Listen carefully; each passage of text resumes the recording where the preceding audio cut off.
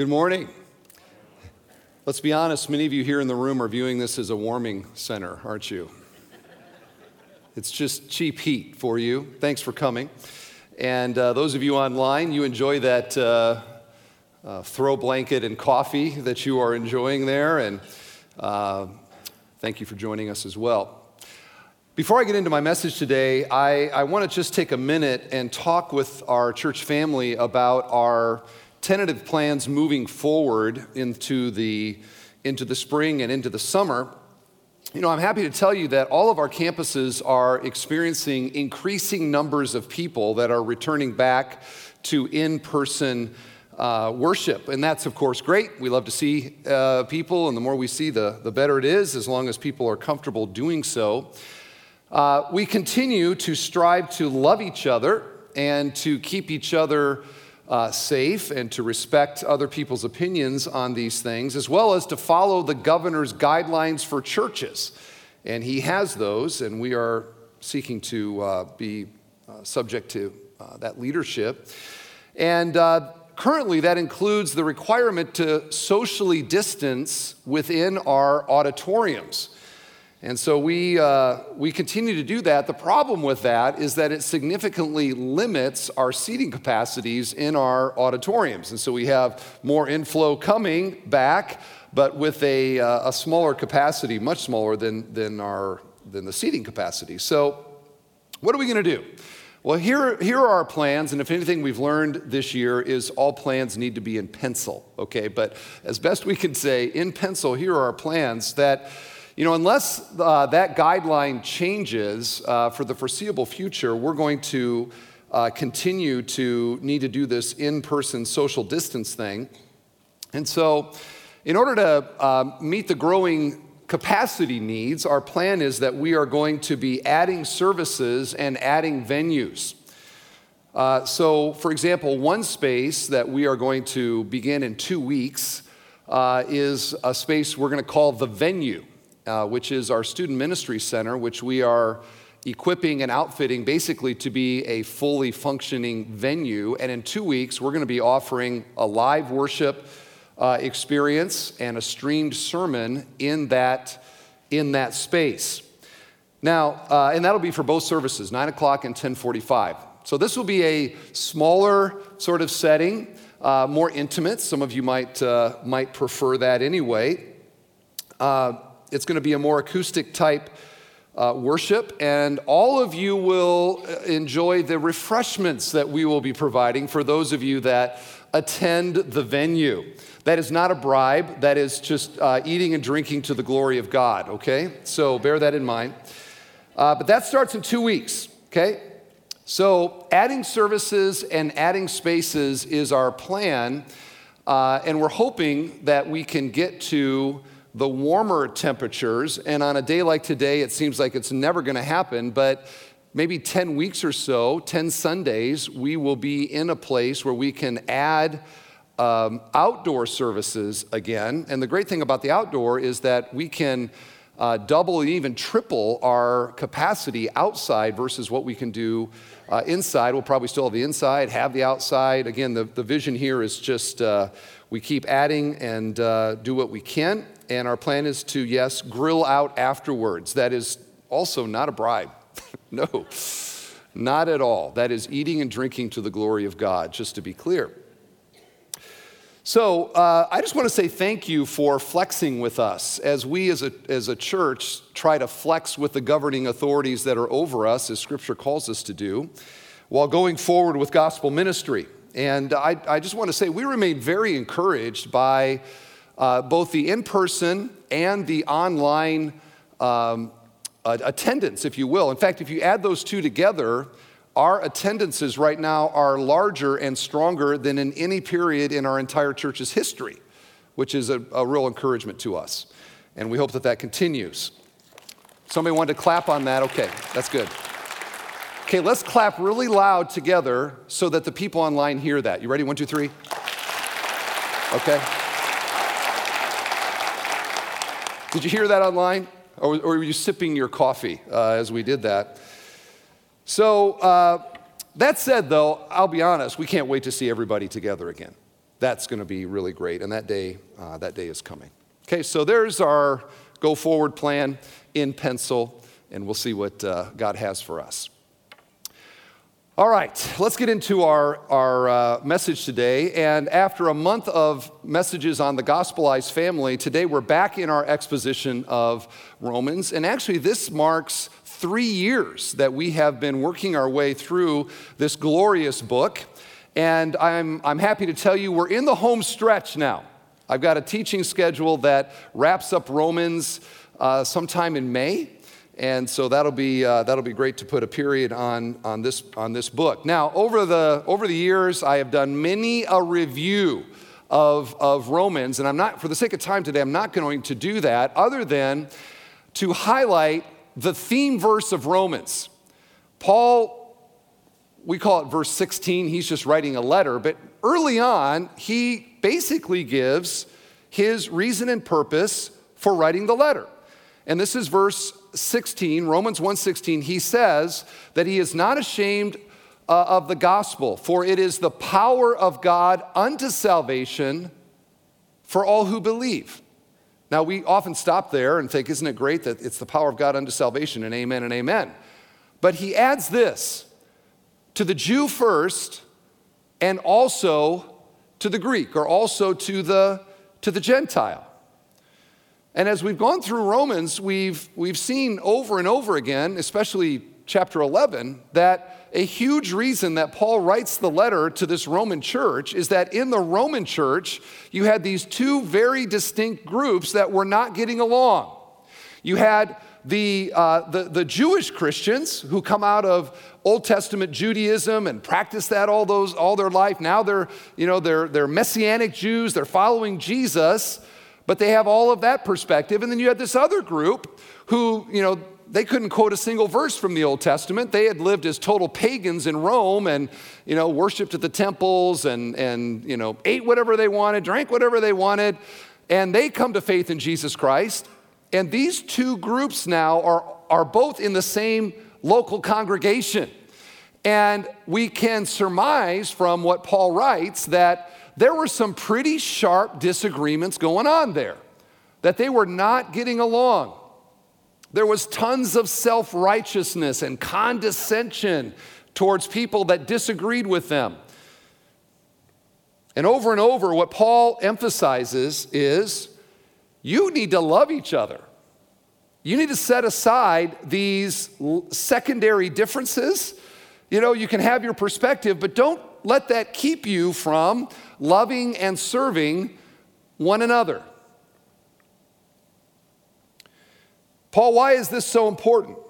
Why not just allow the ethnic, racial disparities to divide the church? In fact, let them go off in their own sort of directions, and then everybody can be with the people that they like and do things the way that they like and don't have to, sort of love bridge to people that are different, look different, think different, maybe have some different beliefs on secondary issues. Why not just let it go? And Paul now answers the question of why unity across these racial, lifestyle, even religious tradition differences is so critical. Why go to the trouble? Our text today is Romans 15, verse 7. We're beginning in verse 7. Here's what he writes. Therefore, welcome one another as Christ has welcomed you for the glory of God. Super key verse right there. We're going to come back to it. For I tell you, now he explains why. For I tell you that Christ became a servant to the circumcised to show God's truthfulness, in order to confirm the promises given to the patriarchs, and in order that the Gentiles might glorify God for his mercy. As it is written, therefore I will praise you among the Gentiles and sing to your name. And again it said, rejoice, O Gentiles, with his people. And again, praise the Lord. Notice these are quotations here. He's quoting Old Testament passages. Praise the Lord, all you Gentiles, and let all the peoples extol him. And again, Isaiah says, the root of Jesse will come, even he who arises to rule the Gentiles. In him will the Gentiles hope. May the God of hope fill you with all joy and peace in believing, so that by the power of the Holy Spirit you may abound in hope. May God bless his holy word to his people today. Now, verse 7. Verse 7 is one of these mountain peak verses. Like if you think through Romans, Romans 1:16, I already quoted that. Maybe famous Romans 3:23, all of sin falls short of the glory of God. Romans 5:1, therefore we have peace with God through our Lord Jesus Christ. Romans 8:1, no condemnation for those that are in Christ. End of Romans, nothing can separate us from the love of God that's in Christ Jesus. There's Romans has probably, a third of the top 20 verses in all the Bible. They stand out. Some people in the past called it the Romans road. These verses in Romans that you got to know and understand.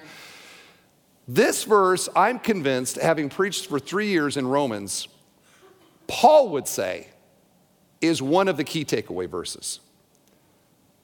Verse 7, therefore welcome one another as Christ has welcomed you for the glory of God.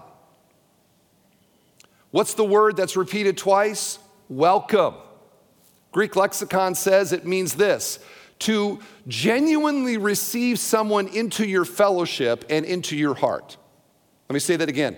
To genuinely receive someone into your fellowship and into your heart. We're not talking about fakey kind of thing. We're not talking Minnesota nice. We're talking about the real thing where we are receiving somebody into our affections and genuinely loving them as a fellow Christian.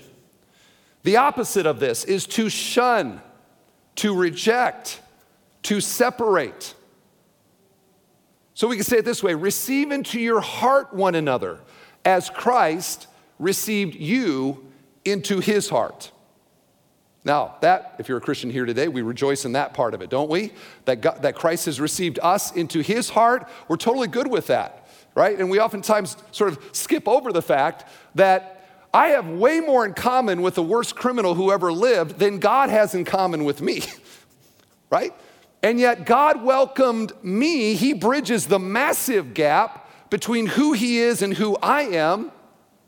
And now Paul says, I want you to use that as a paradigm for the way that you view other people in the church and the way that you relate to them and the freedom with which you receive them into your heart and into your affections. Christ has welcomed us. There's that vertical gospel again. We rejoice in that. It's just the same theme, right? The vertical gospel now impacting the horizontal way that we live in the world and relate to other people. That same application at work here. He asked the question, how can we not welcome anyone that Christ has welcomed? Talk about an awkward situation to be in. Someday to imagine standing at the judgment seat of Christ and, here's somebody that you refuse to be, friendly with, nice to, sort of were somehow biased against them, and to see Jesus hug them and to think, I think I missed that one, right? Wow, Christ, some of us are going to be really surprised. Christ likes him? Christ likes her? And that's the point. Whoever Christ has welcomed, who are we to act like we can't welcome him or her? In fact, one commentator makes the point here that the Greek word for as, okay, so the pivot here is that we welcome one another as Christ has welcomed us, that is a causal, okay? So we are to welcome one another because Christ has welcomed us. Do you get that? It's both a paradigm for how we're to do it and also a reason to do it. We do it for Jesus' sake.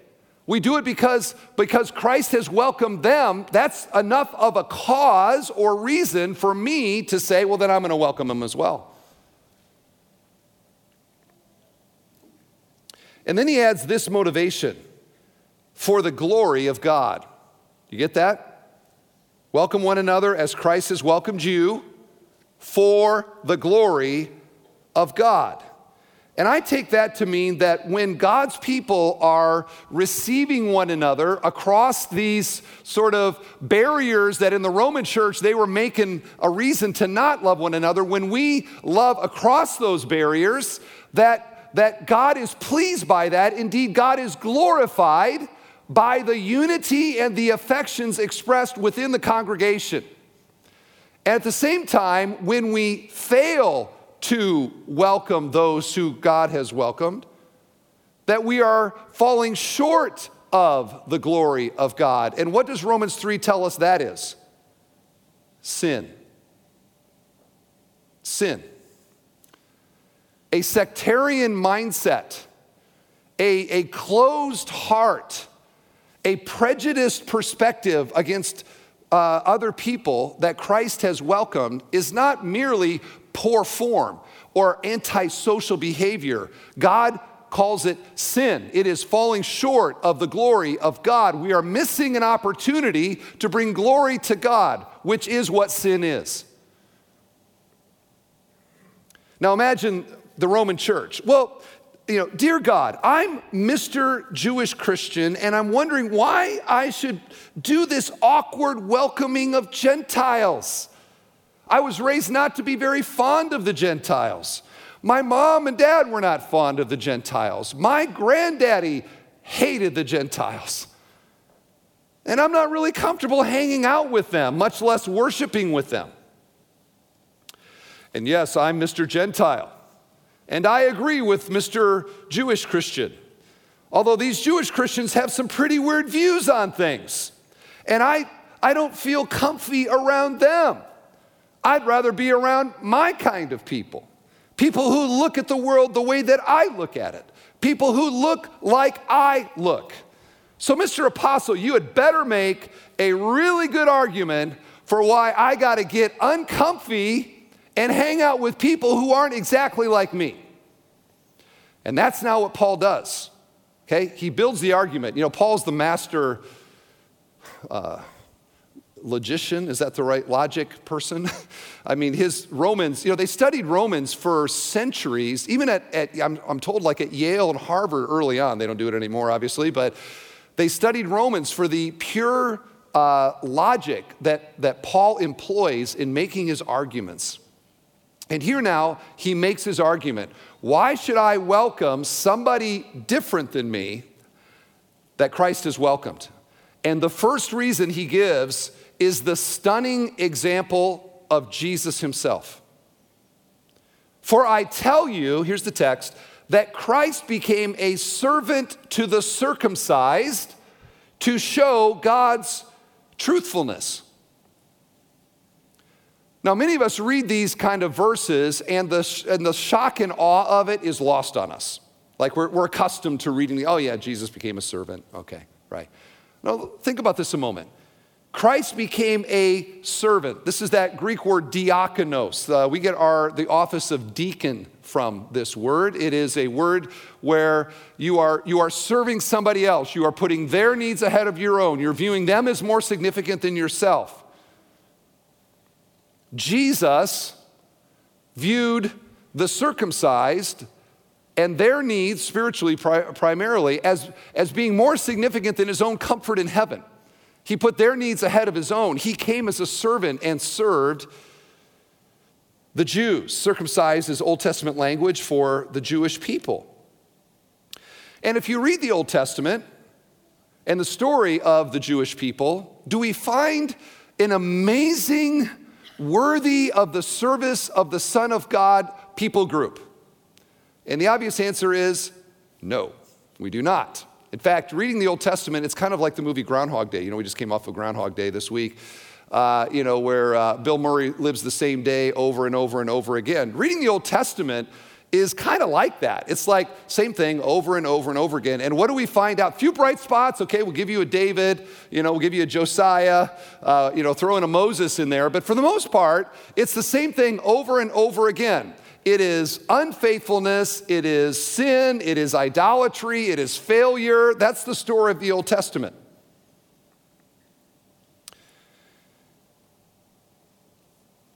And yet Christ came to serve the circumcised. And it's not just the Israelites. Sometimes we read the Old Testament, we're like, oh, those Israelites, can't believe they would grumble against Moses, and then the McDonald's line goes slow. They're in a desert for 40 years, and our fries are cold. And what do? We pull it, I paid, $1 for this. I can't believe I didn't get warm fries. Now, this is, reading the Old Testament, it's a picture into our own soul, isn't it? The same things we see in them, we see so often in us. In fact, even the best of humanity, you can pick your most outstanding moral people, the Mother Teresas of history, are far beneath the rightful service of the Son of God. I mean, he deserves to be served, not to be a servant. And yet Christ chose to bridge the gap between his glorious, majestic personhood and the unfaithful human beings that we all are, and to do so with servanthood and love. And most significant in the Roman church is that there was this very significant racial divide in that church. You had as I mentioned, the Jewish Christians. They have their own tradition. They trace their lineage all the way back to Jacob and to Abraham, indeed to the patriarchs. And then you have those that would fall under the Gentiles. I think we need to realize, dear church family, that race is not a biblical concept. It is a social construct. It is not a concept that we find in the Bible. The biblical teaching on race is that there is one race. It is the human race. And that means if you are alive and kicking today, you are a part of the one race in the Bible, the human race. In fact, what we call race, the Bible uses a different word for. It is the Greek word ethne. Of course, what does that sound like? Ethnicities, right? We see it in verse 10. If you take a look at verse 10, it says, rejoice. Now the English says, O Gentiles, but the Greek word is ethne. Rejoice, O ethne. What does it mean? It means nations or people groups, ethnicities. And when you look at the story of the animosity between different ethne in the human story, it's horrible. Listen to scholar D.A. Carson. He gives a very quick walkthrough of the story of human racial history. He says this: the phenomenon of racism is disturbingly rampant. Quite apart from the black and white variety engendered in the West by the tragic history of slavery, racism surfaces all over the world. Most Chinese parents would not want their daughter, for instance, to marry a European American lad. Most Japanese think the Koreans are a step down. The list is endless. Add the tribal conflicts in Africa, of which the genocide in Rwanda is merely the most notorious recent example. Add the myth of Aryan supremacy that demanded not only the Lebensraum, which was the idea that Germany needed more space to grow the Aryan nation, precipitating World War II, but issued in the Holocaust. Add the slaughter of 1.5 million Armenians at the beginning of the 20th century. Add the Russian slaughter of the Ukrainians and the widespread non-Russian Slavic distrust of the Russians. Add the horrors of apartheid, now abolished in law, but a long way from being totally overcome. Add the treatment of the Aboriginals by the Australian Caucasians. Add the treatment of Indians in the Americas, North, Central, and South by Canadians, Americans, Brazilians, and the Hispanic countries. The list is endless. No matter where you go in the human story, in human history, there you find the ethne not uniting, not welcoming each other into each other's hearts with affection, but you have the opposite of that.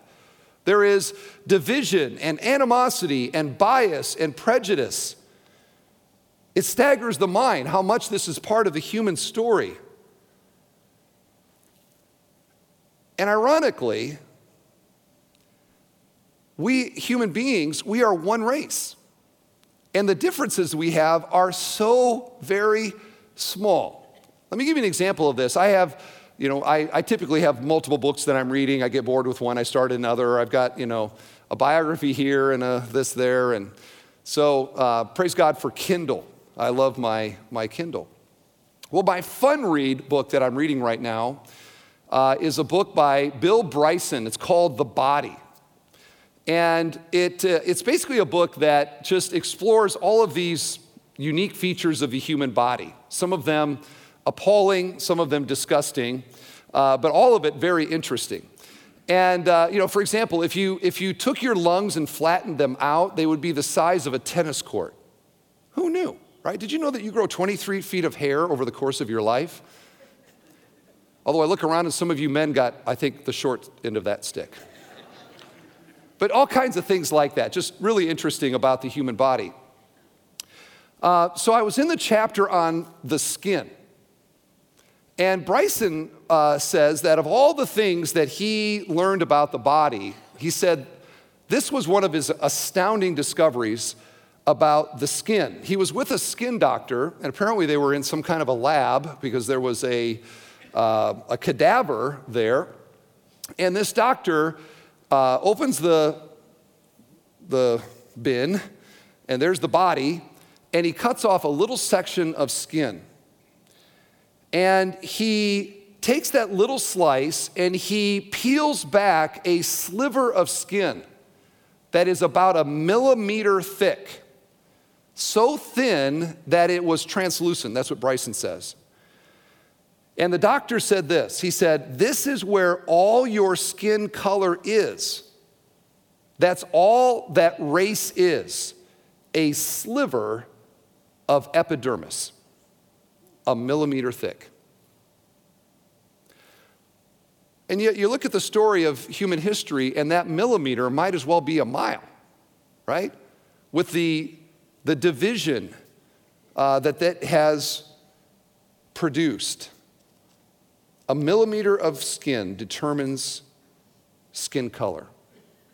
Divisions based on skin color are based upon 1 millimeter of difference between people. But then we look at the gap between God and man. How wide is that gap? That gap is infinite, isn't it? I mean, we other than bearing the image of God, the sinner has very little in common with God. In fact, we are rebels against God. We are morally bankrupt. We are depraved. We are enemies of God, the Bible says. We're worshiping created things rather than the Creator, etc., etc. There's this massive gap of difference between God and us.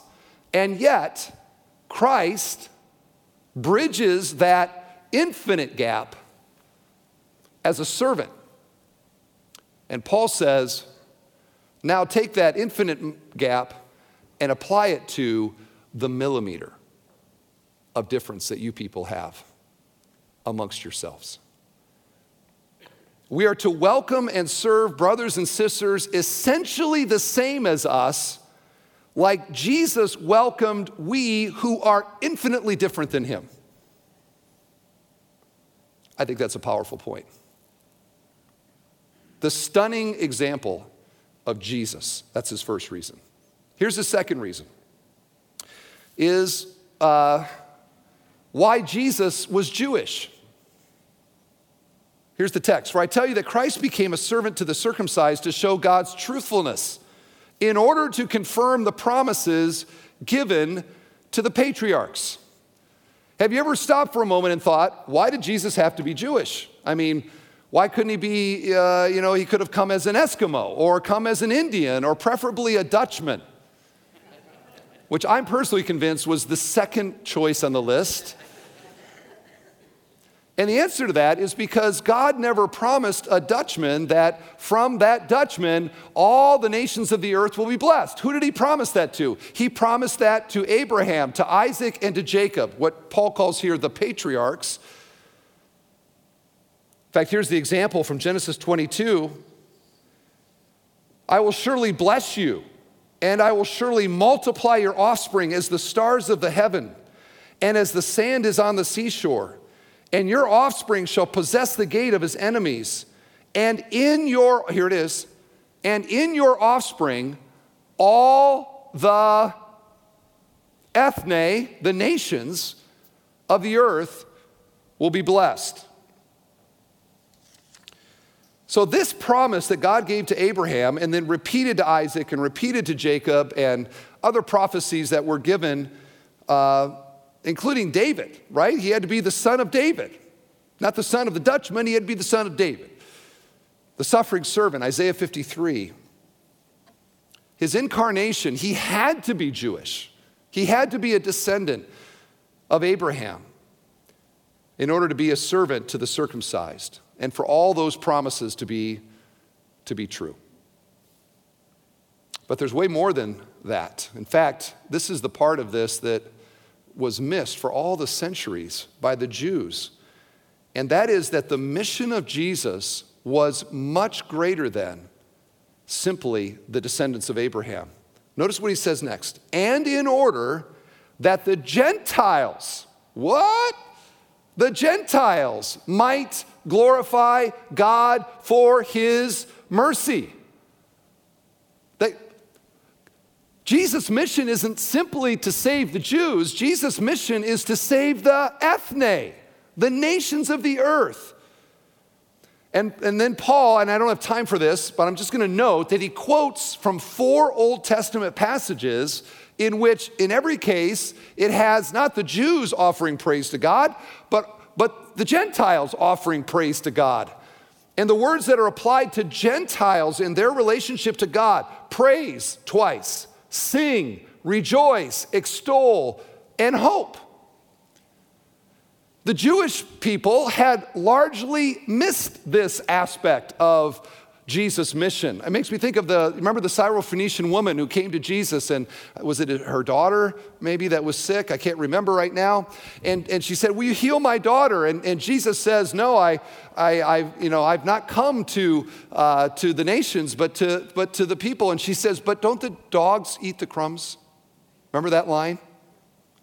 And he said, I have not seen this kind of faith anywhere. Go home, your daughter is healed. Okay? And we see in that, it's a little glimpse of Jesus' heart beyond the Jewish people, but to all the ethne. In fact, Matthew 21, Jesus says this to the Jews, therefore I tell you that the kingdom of God will be taken away from you and given to a people producing its fruits. Jesus, who are you talking about there? Like I thought it was just the patriarchs and those that are descended from the patriarchs. Well, look at what happens in the story. You read through the book of Acts. In Acts chapter 2, the day of Pentecost, the Holy Spirit comes, inaugurating the age of the church. They go out, they begin preaching. There's people, Jewish people from all over that have gathered there for the day of Pentecost. They receive Christ as their Savior. So at that point, the church is a Jewish church. But then you get to chapter 8. And in chapter 8, Philip shares the gospel with the Ethiopian eunuch. Now, unless I'm mistaken, Ethiopia back then was generally located the same place that Ethiopia is located today, right? Right there in Africa. In other words, that was a dark-skinned man. That was an African man. Think of it, the first non-Jewish believer in the gospel was an African. Acts 10, Cornelius. And Peter with the vision of the sheet coming down and, him saying, I don't eat the unclean. And God saying, don't call unclean what I call clean. And Peter realizing that God wanted him to share the gospel with Cornelius, and he does. And then he goes back to Jerusalem and he gives the report to the apostles, and they're astounded that the gospel has come even, they say it this way, even to the Gentiles. Like that was kind of like, oh, okay, even them, I guess. No, it was just, their vision was too small. Their vision was just their people, their kind of people. And God's vision was for the ethne. And then you see Paul become the apostle to the Gentiles. And the gospel goes forth in Asia Minor and has been going forth. And by the way, that includes us here today in Indiana. Don't read the story like you're the insider. Unless you are Jewish, you are an outsider that God has graciously allowed to become an insider. As he says in chapter 11, we are the branch grafted into the tree. This is the mercy of God to the ethne. So that we look at this and we realize that we are the fulfillment of that little clause that the Gentiles might glorify God for his mercy. Who was in view there? He was thinking about you and me, Dutchman Steve DeWitt, Scottish, whoever you are, Brazilian, whoever you are, Chinese, whoever you are. The billions represented by the ethne who are not descendants of Abraham, so that we as well might be for the praise of his glory and offer praise to him. So if you're like, I wish I was in the Bible somewhere, you know what? You're in the Bible right there. That's a verse about you and a verse about me. Now, I'm going to pause because I have 3 implications for our church. If you've tracked with me with the point that Paul is making here, this has profound implications for us as a congregation. Here's the first one. The more racialized our world becomes, the greater the opportunity for the church. The more racialized our world becomes, the greater the opportunity for the church. Why is Paul writing the letter of Romans? You can make the argument he's not trying to teach them about the doctrine of election primarily, or help to understand the sovereign love of God, or some of these other things. You can make the argument the reason he wrote the letter was that he heard about the church not getting along. And he realized there in Rome, that church was missing out on an incredible gospel opportunity because they were allowing the religious and racial divides to separate them. He writes Romans to bring them together. There they were, dividing along the lines. Imagine the gatherings, the Jewish Christians sitting over here, the Gentile Christians sitting over here. At the potluck after the service, the Jewish Christians grouping up over here and eating their food that they were comfortable with, and the Romans at their potluck section over here eating the things that they're comfortable with. In the prayer gatherings, the Jewish Christians kind of grouping over here, praying about the things that Jewish Christians pray about. The Roman Christians over here grouping together, praying about the things that Gentiles pray about. They were technically one church, but they were not receiving one another into their hearts like Christ had received them. And the net effect of that was they were missing an opportunity to display to the racialized Rome of the day the difference that Jesus Christ makes in bringing people together. In fact, you look at Romans 14, and not only were they divided, they were condescending to each other, they were argumentative with each other, they were self-righteous about their own position on these things. In other words, they were functionally acting like all the unbelievers there in the city of Rome. Why would any unbeliever in Rome come to their assembly and see the division and the attitudes and the rancor and think to himself, I need Jesus Christ as my Savior. There might be something to this. There was too much division for that to happen. They were missing a powerful opportunity, and I wonder if we are missing a powerful opportunity in our day. As a church, we're trying not to. If you know the story of our church, especially the last 5 years, we're trying not to miss that opportunity. As we stand here today, sit here today, we have a Chinese Mandarin congregation trying to share the gospel in the comfortable mother tongue of those of Chinese descent. We have a campus in downtown Gary, which is predominantly African American, but is ministering in the racial context of that community. We have ambitions to minister to other languages and people groups in Northwest Indiana. Why are we doing that? Romans 15. Romans 15 is why we're doing that.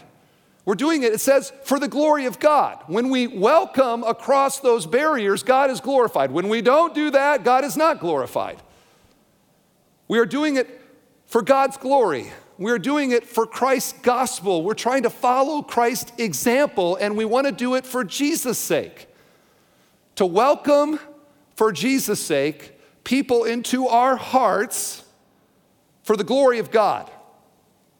Romans 15:7. But this requires a culture in our congregation. I mean, I can be up here flapping my gums all day on this. The culture of the church is dependent upon the attitudes and the actions of the people in the congregation. In other words, this is you, my friends.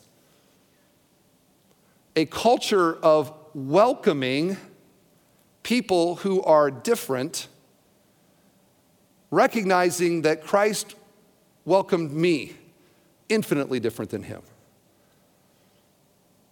To welcome here in Northwest Indiana, this incredibly diverse community that we live in here, people with different traditions, people with different perspectives, people with different language, people with different looks, and indeed a different millimeter, right here.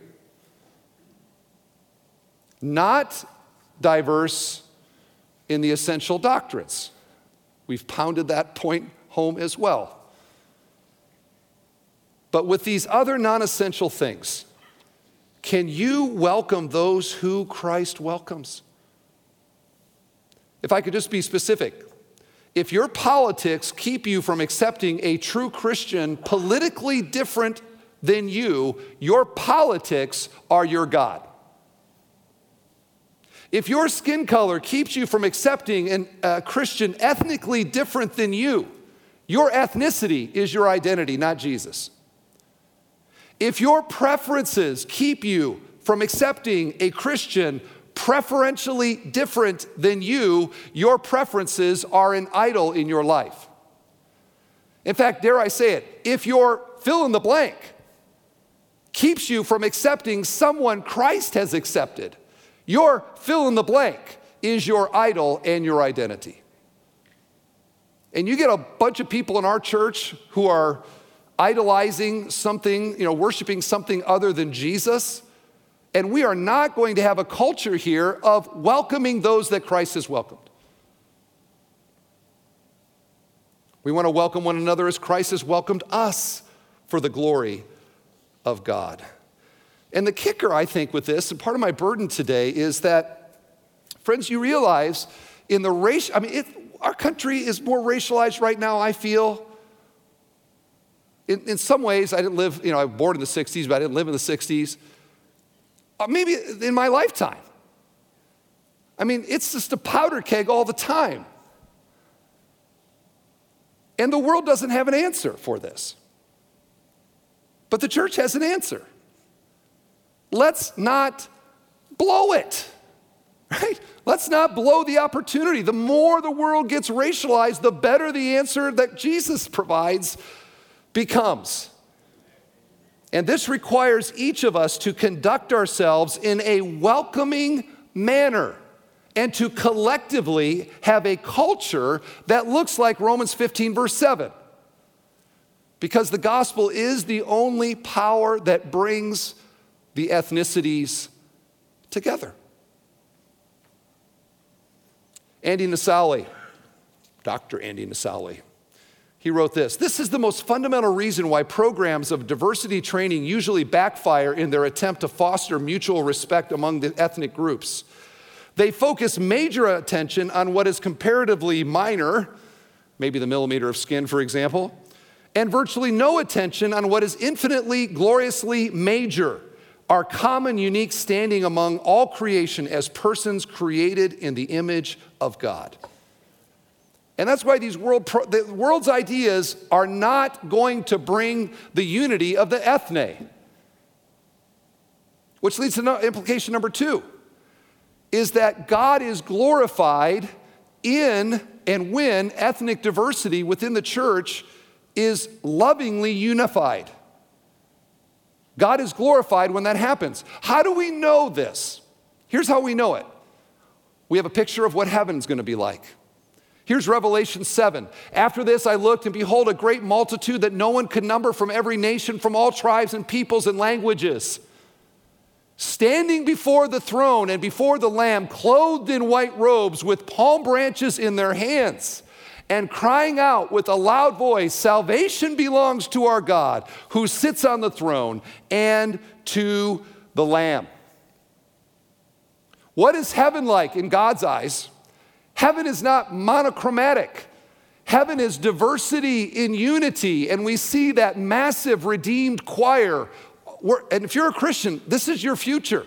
They're offering praise to the Lamb. And there are people with every kind of skin color, all these different languages, living in different parts of the world. And God delights in the diversity of it, especially when it is unified around the Lamb and offering praise to God. And I would say to you, this is not simply the end game. This is a paradigm of what we should aspire to right now. That God delights in diversity in unity. He is, by the way, a triunity. And if I had more time, I would talk to you about why I think the diverse ethne in unity is actually intended by God to be a reflection of the Trinity. And if I had just another moment, I would say something about when we don't unify with people that Christ accepts, it is a blasphemy because it is essentially reflecting Jesus having bias against the Father, or the Holy Spirit being prejudiced against the Son. Like, that's just a blasphemy. That is not Trinitarian theology. If I had more time, I'd get into that. But I don't. But just give a thought for you to think about. That in the world, race divides and fractures, but in Christ, we are united and we will be forever. And we just need to be on board with that goal. Leading to the question of how. How do we do it? And the way that we do it is that we love God's image everywhere we find it. We love God's image everywhere we find it. Humanity focuses on the millimeter of epidermis and divides over that. But we see something way more important and much deeper than the millimeter of epidermis. What do we see? We see a person made in the image of God. And it doesn't matter if that person is in the womb or in the nursing home. That image bearing grants inherent worth and value to that image. And we are called to love it wherever we find it, to serve it wherever we find it. And this last year I've read so many books on race and justice and all these themes that have just been so dominant this last year. But to my eye, where are all these worldly philosophies taking us? Into deeper divides and to more animosity and a more cancel culture. In other words, it's taking us further and further apart. So that the opposite of racism is not anti-racism or non-racism. The opposite of racism is love. Love. So any philosophy that you're reading, any book, I don't care who wrote it, that doesn't lead to love, you can know it is not a Christian solution. If it leads you to have animosity towards people that, believe the way you used to believe, that is not love. Christianity is about love, and love driving out hate. A love that not only loves those who disagree with us and those who are different than us, but indeed even loves our enemies. Somebody famous said that. Now, finally, I just want to tell you a quick story, okay? Many of you are probably familiar with the name Corrie ten Boom. If you don't know the story of Corrie ten Boom, you should. Her famous book, The Hiding Place, She was one of many, back to the Dutch who during World War II, they were hiding Jews to keep them from, going to the concentration camps, save them from death. And her family was hiding Jews in the wall and the attic. And well, eventually they got found out. And so Corrie ten Boom and her family were sent to Ravensbrück concentration camp. And there at that concentration camp, her sister died, her dad died, and she was released because of a clerical error 10 days before all the other women in her little group were all gassed to death in the gas chambers. And after that all happened, she wrote the book, The Hiding Place, and became kind of world famous, spoke around the world on the subject of forgiveness. Well, she tells the story that one night, it was like 2 years after the end of World War II, that she was in Germany and she was speaking on the subject of forgiveness, I think in a church. And after the service, she went down and was kind of mixing and mingling, and all of a sudden she saw this guy, and she instantly remembered him. He had been a guard, a brutal guard, in the Ravensbrück concentration camp. And, she describes the feelings that she had, literally remembering when she was forced to walk naked in front of him as part of what was going on there. He did not recognize her. She recognized him. This man came up to her and extended his hand for a handshake and said, "You mentioned Ravensbrück. I was a guard there," he said. "But since then, I have become a Christian. And I know God has forgiven me for the cruel things that I did there. Fräulein, will you forgive me?" And Corrie tells the story how in that moment, she just, like every part of her just was filled with the emotion that you would have. Here's a man that contributed to the death of her dad and sister and all the terrible things.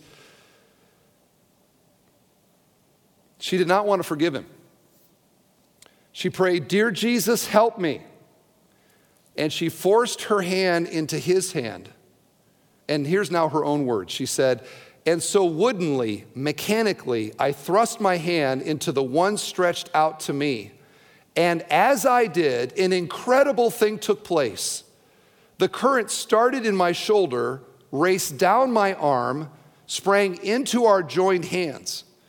And then this healing warmth seemed to flood my whole being, bringing tears to my eyes. 'I forgive you, brother,' I cried, 'with all my heart.'"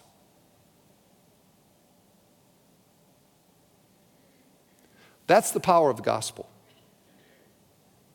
to bring people together, even former enemies, and to turn hate into love. Therefore, welcome one another as Christ has welcomed you for the glory of God. Let's do that, church.